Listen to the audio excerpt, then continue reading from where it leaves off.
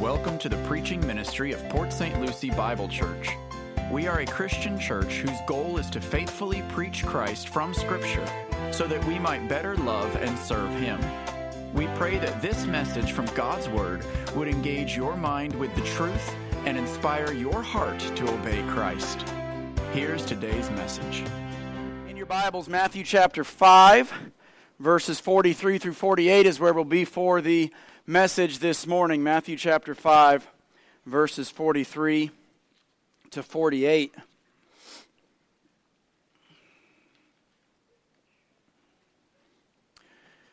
The other night, Bryson, my oldest son, 7-year-old son, he said to me, "Daddy, it's hard being the big brother. The other boys won't listen to me." And that's because we hear him quite often try to say the things that I say to his other brothers, right? He tries to either instruct them or correct them like I would, and it usually doesn't go so well for him. We hear him copy the phrases that I use, like, when you get out of the van, don't act like hooligans, right? And we hear Bryson say something like that. Boys, when we get out of the van, don't act like hooligans. Sometimes they do act like hooligans. When he tries to be me, Andrew and I have referred to him often as Second Daddy. Well, thank you, Second Daddy, for doing that. Thank you for taking up that role. But think about it. Why does he say and do those things? Why do any of us do some of the things that we do even now? Think about it. The hand gestures that you use, right? Or the way you stand, your posture in some way, or maybe your decisions with money. Phrases that you say. I said something to somebody the other day, and they looked at me like, I said, well, I don't know, that's just what my mom always said. Recipes you use, jobs you pursue, teams you cheer for. Why, at the house yesterday when we were watching the Ohio State game, when I said O-H, why did the boys say I-O? Because I've brainwashed them. Because I have instructed them that that's what we do in this house, right? And they, of course, play along because they want to be like Daddy. Think about it. A lot of us, the reason we cheer for a certain team, the reason we use this recipe, the reason we make this decision is because that's what our parents did. Oftentimes, a lot of the stuff we do, that's what my mom did, that's what my dad did. And that could be good or bad. Could be for good, it could be for bad. We act like whose we are. We act like whose we are. In Matthew 5, Jesus instructs us to act like our Father, our Heavenly Father, in a specific but very difficult way. We're going to read through these verses here, verse 43 through 48. You have heard that it was said, you shall love your neighbor and hate your enemy. But I say to you, love your enemies, bless those who curse you, do good to those who hate you, and pray for those who spitefully use you and persecute you, that you may be sons of your Father in heaven. For he makes his sun rise on the evil and on the good, and sends rain on the just and on the unjust. For if you love those who love you, what reward have you? Do not even the tax collectors do the same? And if you greet your brethren only, what do you do more than others? Do not even the tax collectors do so? Therefore you shall be perfect, just as your Father in heaven is perfect. In these verses, as part of the greater Sermon on the Mount, Jesus combats a perversion of the Old Testament law that the scribes were the ones that had often popularized. And it was a popular phrase, because Jesus in verse 43 says, you've heard that it was said. You've heard people talk about this. You've heard people say this phrase. The phrase was, you shall love your neighbor and hate your enemy. Now that's not an Old Testament phrase. That's not something that we find in the law. What we find in the law, or how Jesus summarized the law, is that we are to love our neighbor as ourself. That's what Jesus used. That's the phrase Jesus used to summarize the Old Testament law. Well, the religious leaders and the scribes in Jesus' day have come along and they've twisted it. They've taken love your neighbor as yourself and they've made it love your neighbor and hate your enemy. There's two problems with that statement. Two things wrong with this statement. There's something that's missing and there's something that's added.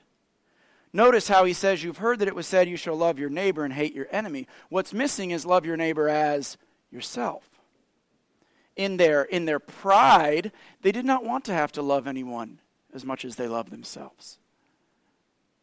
And then the second thing is they've added a phrase, hate your enemy. You do not find that phrase in the Old Testament. It's not a command in the Old Testament that you are supposed to love your neighbor and you are supposed to hate your enemy. They add that because in their prejudice, they don't want to have to extend their love too far. The scribes, and how did they get to that point? The scribes interpreted the positive of love your neighbor to also make the inverse true. That if someone is not my neighbor, then I don't have to love them. See where they're going there? If you love your neighbor, if that's true, then your enemies must be hated. One of the problems is the scribes had too narrow of a definition of neighbor. Their definition of neighbor included only those people who were friendly to them in return. If you love me, I'll love you, and you're my neighbor. Then Jesus steps in, and Jesus completely blows up that thinking with this passage and with a story that he told. The Good Samaritan. Remember this?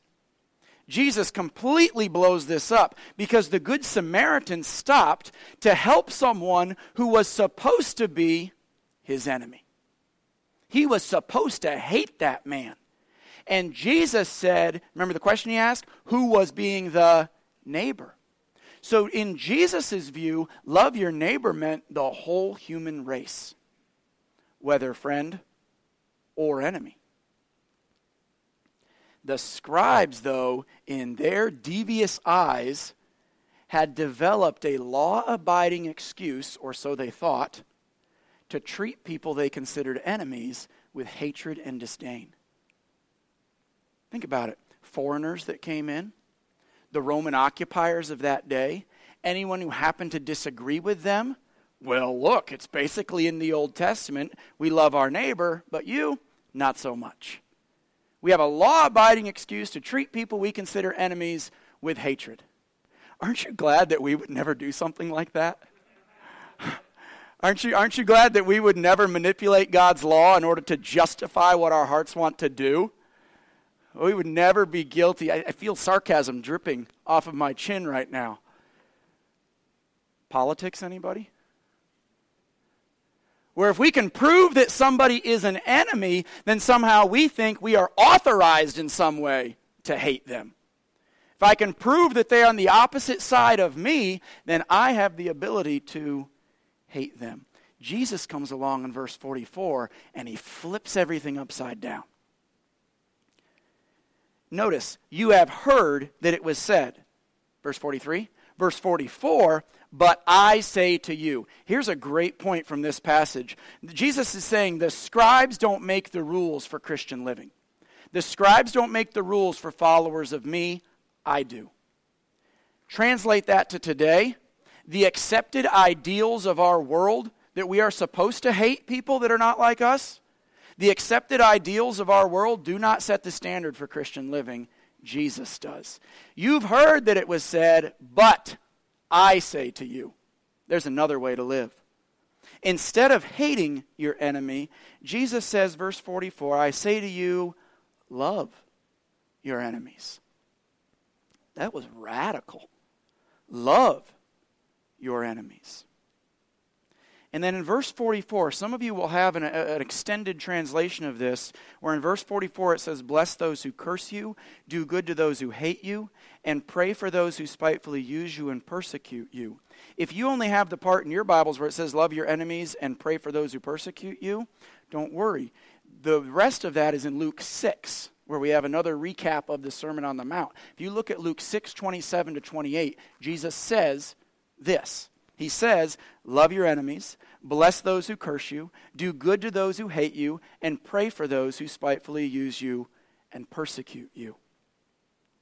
So what is Jesus saying we're supposed to do? Number one, with your words, you are to bless your enemy instead of cursing them.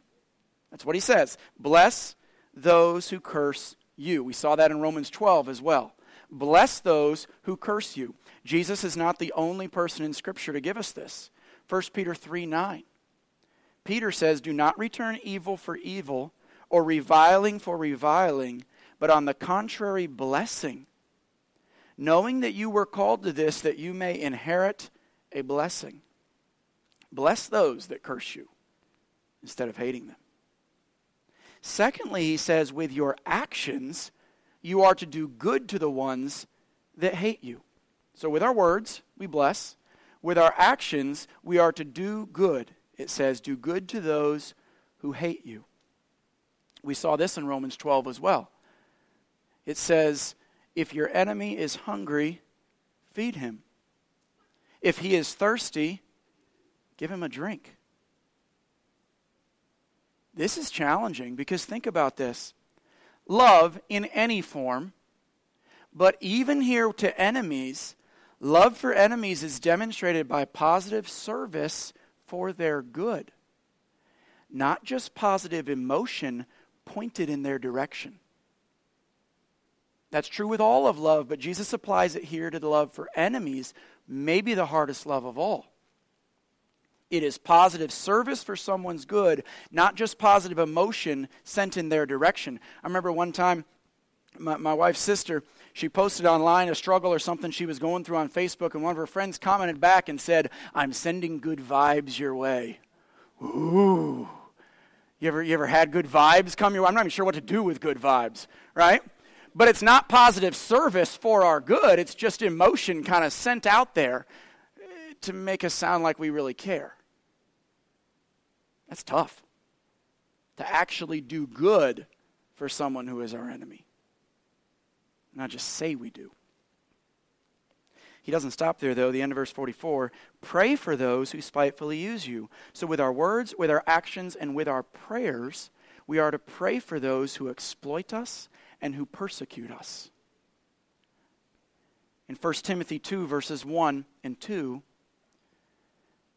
Paul tells Timothy, I exhort first of all that supplications, prayers, intercessions, and giving of thanks be made for all men, for kings and all who are in authority, that we may lead a quiet and peaceable life in all godliness and reverence. Pray for those who exploit you and persecute you. Watch this.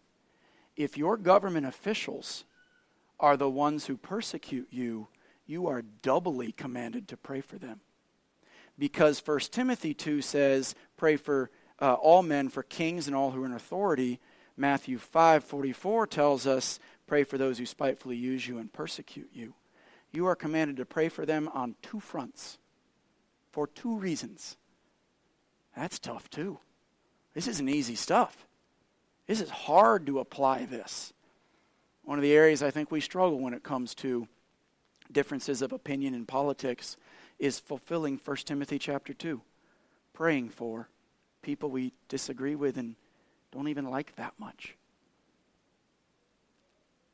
One of the questions I think we have to answer before we go any further, when Jesus says love your enemies, let's think through here, who are the enemies that are in view? Who are the enemies that are in view in our own lives? I read a book entitled Love in Hard Places by D.A. Carson. And he puts enemies into three categories, and I think it's helpful for us. He puts our enemies into three categories. There's big enemies. Big enemies are the persecuting enemies. These are the ones who hate us, who want to see our demise, maybe even our death. Why? Because of our attachment to Christ. And Jesus said, Matthew 10:22, you will be hated because of me. Those are big enemies. Some of them are very obvious. They do not want you to succeed as a Christian. They hate you because of Christ. Then D.A. Carson says there's another category, little enemies. Little enemies are the people whose personalities and actions we just intensely dislike. They're not out to harm us, we just don't get along with them. We all have those people, right? They're not trying to harm us. They're not trying to hurt us. We're not trying to hurt them. We just butt heads. It just doesn't work. Then the third category he calls other enemies. These aren't enemies that don't fit into big or little. The word other meaning the ones who are supposed to be our enemies because they are different from us.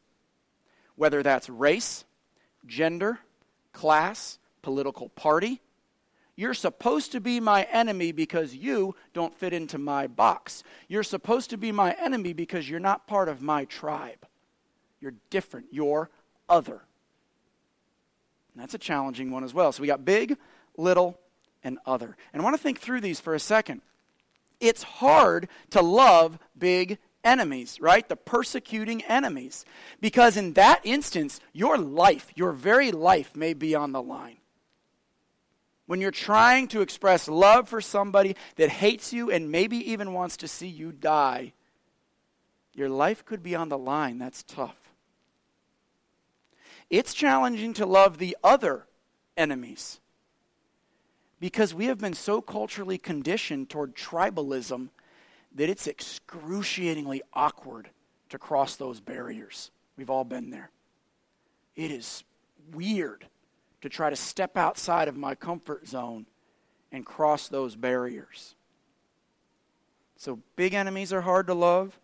Other enemies are hard to love. But you know what? You know what may be the hardest one of all? The little enemies. Why? Well, think about it.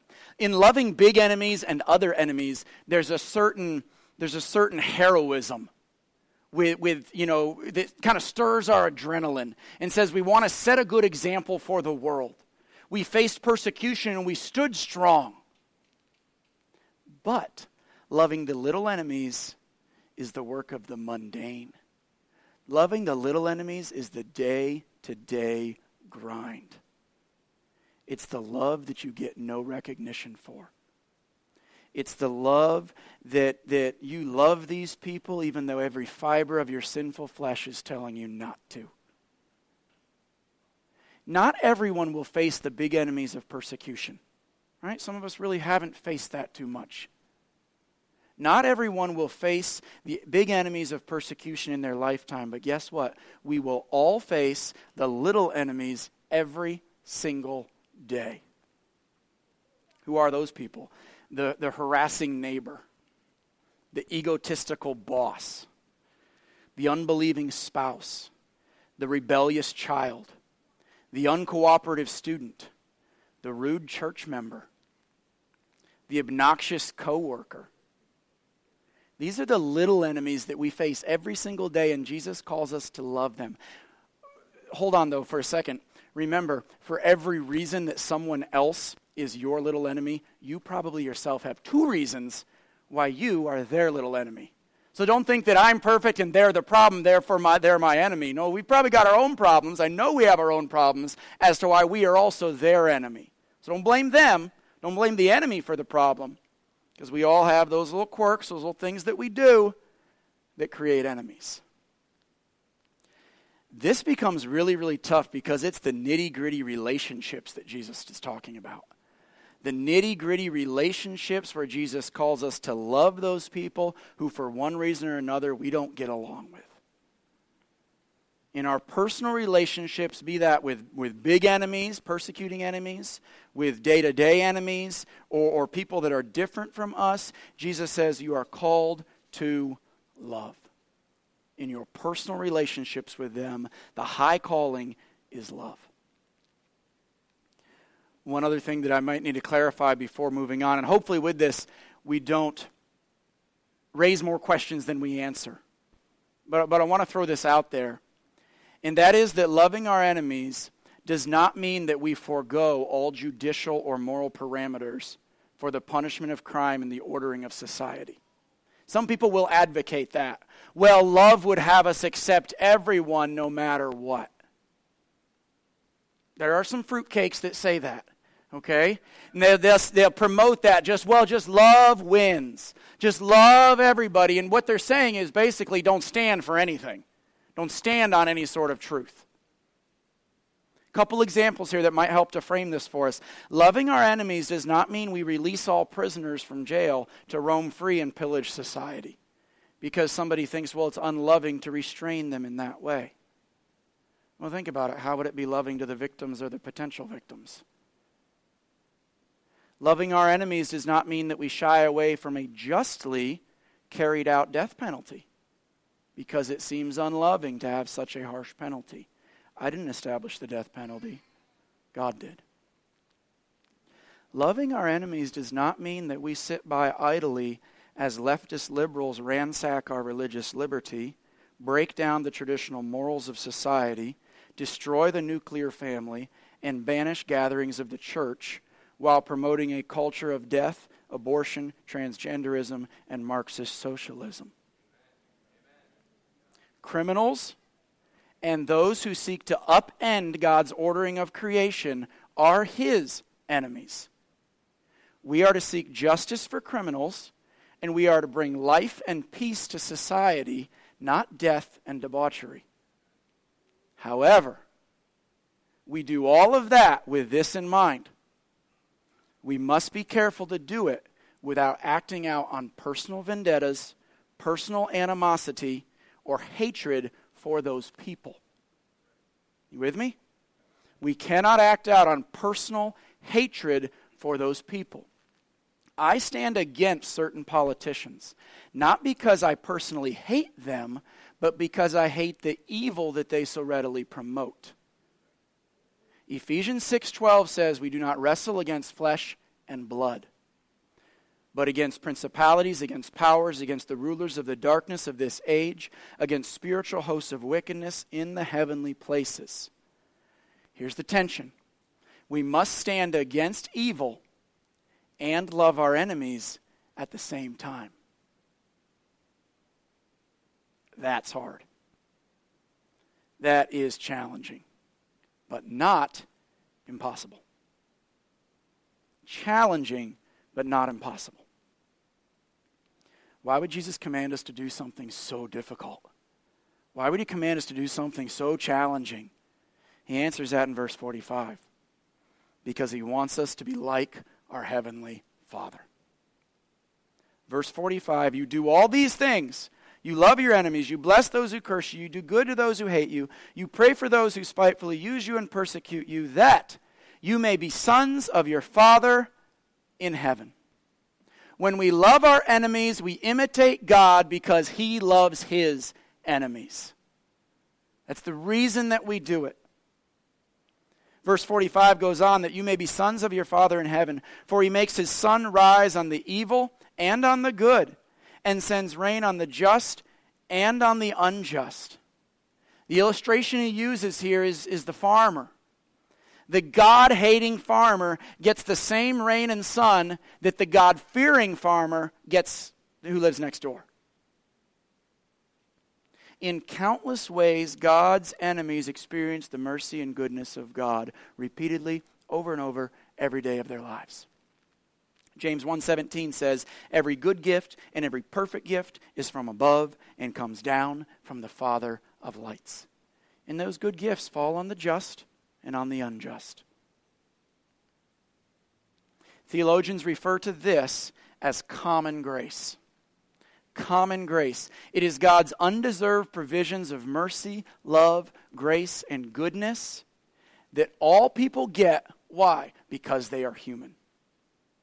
Because they are people that God created in His image, all people get some form of common grace. A form of God's goodness in their lives. I'll offer a couple qualifiers here in our understanding of common grace. Number one, the amount of common grace that someone receives is in no way an indicator of their standing with God. Matthew Henry, the Puritan theologian, he said it this way: we cannot know love and hatred by what is before us, but by what is within us. Not by the shining of the sun on our heads, but by the rising of the sun of righteousness within our hearts. When we look on the outward appearance, we say that person has been so blessed by God, they must be a child of His. But if salvation were evidenced by the number of good things someone receives, many God-hating billionaires would have an exceptionally good claim on salvation. Realize that? That's one of the places that the prosperity gospel goes way wrong. Look at all the good I have to be right with God.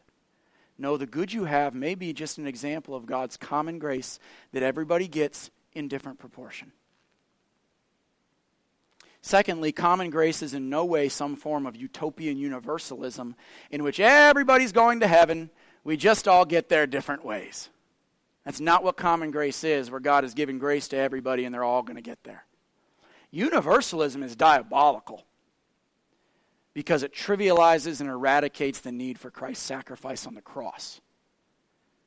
Think about it. If Christ was not dying on the cross to accomplish the salvation of all who will believe, what on earth, and I mean literally, what on earth was he doing?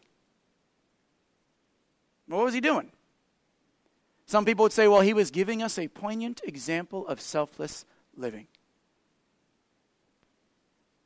But then why was God's wrath poured out on him? Why did Christ say he was giving his life as a ransom for many? Why was he called the Lamb of God who takes away the sins of the world? God's common grace must be distinguished from his saving grace. Two different things. In Matthew 5:45, when he says the rain and the sun fall on the just and on the unjust, that is God's common grace and goodness on display as an example to us, to believers, to replicate the common grace and goodness that God shows to all people, even his enemies. So we are supposed to act like God in giving common grace and goodness to all people, whether enemy or friend. And when we do that, when we show common goodness to our enemies, we do not become the sons of our Father. What do? We prove that we are sons of our Father. That's what he says, that you may be sons of your Father in heaven. We begin to look like what we are supposed to look like. Because God is the only one that can do it in us. You can't love an enemy on your own. It's got to be the work of God in your heart. And that's where he goes in verse 46 and 47. For if you love those who love you, what reward have you? Do not even the tax collectors do the same? And if you greet your brethren only, what do you do more than others? Do not even the tax collectors do so? See, loving our enemies is not natural, it is supernatural. It is something we don't just do because we're born to do it. Tax collectors here is the example he uses in verses 46 and 47. Tax collectors were some of the most despicable people of that day. They were the lowest of the low. They were swindlers and cheats, and everybody knew it. Yet notice how Jesus says even tax collectors can love those who love them and greet those who greet them. Why? Because it's normal behavior. It's natural. It's easy. And for a tax collector, it's good business practice. You connect me with your peeps, I'll connect you with my peeps. You scratch my back, I'll scratch your back. Hey, let's help each other out, right? You love me, I love you. But there's no heroism in loving those who love you, is there? Do you get congratulated for loving your mom? Of anybody in the world, she probably loves you the most. And nobody says, oh, terrific, you've loved your mom. Well, you kind of expect that. She loves you.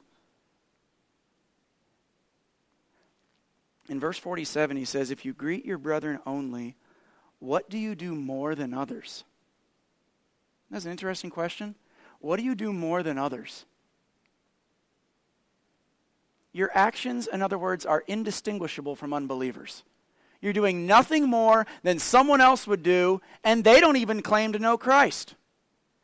If you only greet those who greet you and love those who love you, Christ obviously has had no effect in your life. What do you do more than others? It's not the tax collector's love for those who love them that is the standard for us. It's God's love for his enemies that is the standard for us.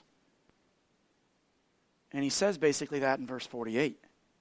Therefore you shall be perfect, just as your Father in heaven is perfect. Jesus says we are to copy the perfections of our heavenly Father. 1 Peter 1:16 says it in a little different way. 1 Peter says, be ye holy, for I am holy. Ephesians 5 verses 1 and 2 says, therefore be imitators of God as dear children, and walk in love as Christ also loved us and given himself for us, an offering and a sacrifice to God for a sweet-smelling aroma. Do you look like your heavenly Father? Do you have his mannerisms? Do you sound like him? Do you have his love for enemies?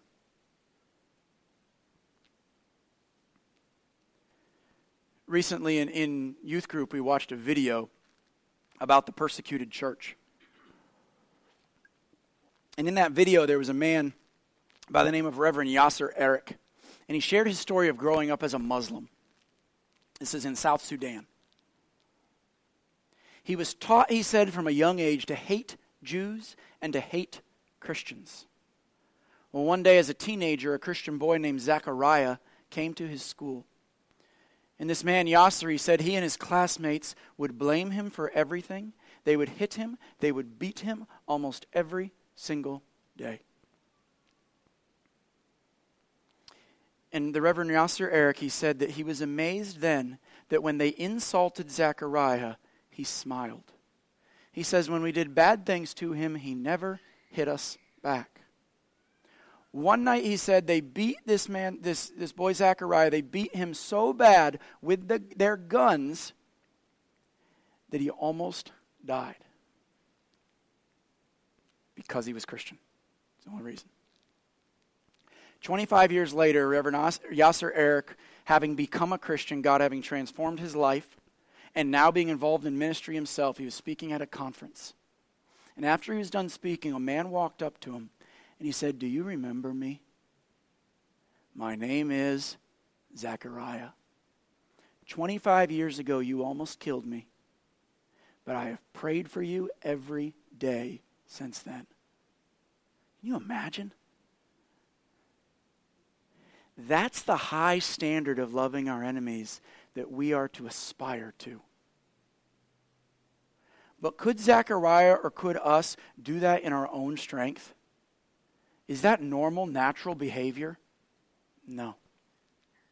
It must be the supernatural power of God that works in us both to will and to do of his good pleasure. English theologian Alfred Plummer said this. Listen carefully. To return evil for good is devilish. To return good for good is human. To return good for evil is divine. In Matthew 5, verses 43 through 48, Jesus gives us this command to love our enemies. He gives it to us both from a position of authority because he is God. But he also gives it to us from a position of personal example because he was human. When Jesus says, bless those who curse you, guess what? Jesus did that. Jesus knew the whole time, his earthly ministry, he knew the whole time that Judas would betray him. But do we ever see Jesus treat Judas with disdain or return his betrayal with vindictiveness? No. When Peter denied Jesus 3 times, Peter acted as if he was an enemy of Christ. Matthew 26:74 says that Peter cursed and he swore that he does not know Jesus. But did Jesus return cursing for cursing? No. Instead, Jesus blessed Peter. In John 21, Jesus comes back to Peter there beside the lake, and he brings him back to fellowship and faithfulness. Jesus blessed those who cursed him. Jesus said, do good to those who hate you. Jesus did that too. When Jesus was arrested in the garden, Peter, in an act of vengeance, remember he pulls his sword and he cuts off the ear of Malchus, the high priest's servant. In essence, Peter is saying, vengeance is mine, I will repay. And Jesus says, no, Peter, now's not the time, put the sword away. And Jesus reaches over and it says he healed the ear of Malchus. He helped somebody that he should have hated. Jesus said, pray for those who spitefully use you and persecute you. In Acts chapter 7, verse 60, Stephen, the first Christian martyr, as he was being stoned for his faithfulness to Christ, the stones are falling on him, and the Bible says in Acts 7, verse 60, that he says this about the ones who were stoning him. He says, do not charge them, he's praying this to God, do not charge them with this sin. Where did he get that? Where did he get that idea of praying for and forgiving his enemies at the moment of them acting as his enemies? See, Stephen's love for his enemies reflected Jesus on the cross. In Luke 23:34, Jesus prayed while on the cross. He said, Father, forgive them, for they do not know what they do. While being persecuted, he prayed for his persecutors. That's powerful. What a standard to live up to. As the men come forward and we transition to serve communion, I want to draw our attention to thinking about how all of Jesus' life was demonstrated by love for his enemies. Think with me for a second. All of his life was demonstrated by love for his enemies. Jesus, probably above any other person, was hated, mocked, despised, resisted, rejected, attempted to be murdered a few times. He was rejected, he was disrespected, and yet Jesus, every single time, was without sin. No personal vendettas, no animosity, no retaliation. He never once returned any of this sin with sin of his own.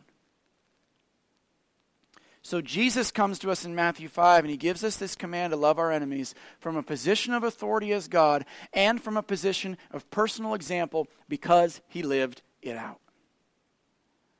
He proved his love for his enemies when he died on the cross for his enemies while they were being his enemies. He died for enemies past, he died for enemies present, and he died for enemies future. I know that includes me. Because without Christ, I'm an enemy of God. I know it includes all who have trusted Christ as Savior. I know it includes those who are now, currently, the enemy of Christ, but whom God is calling to salvation.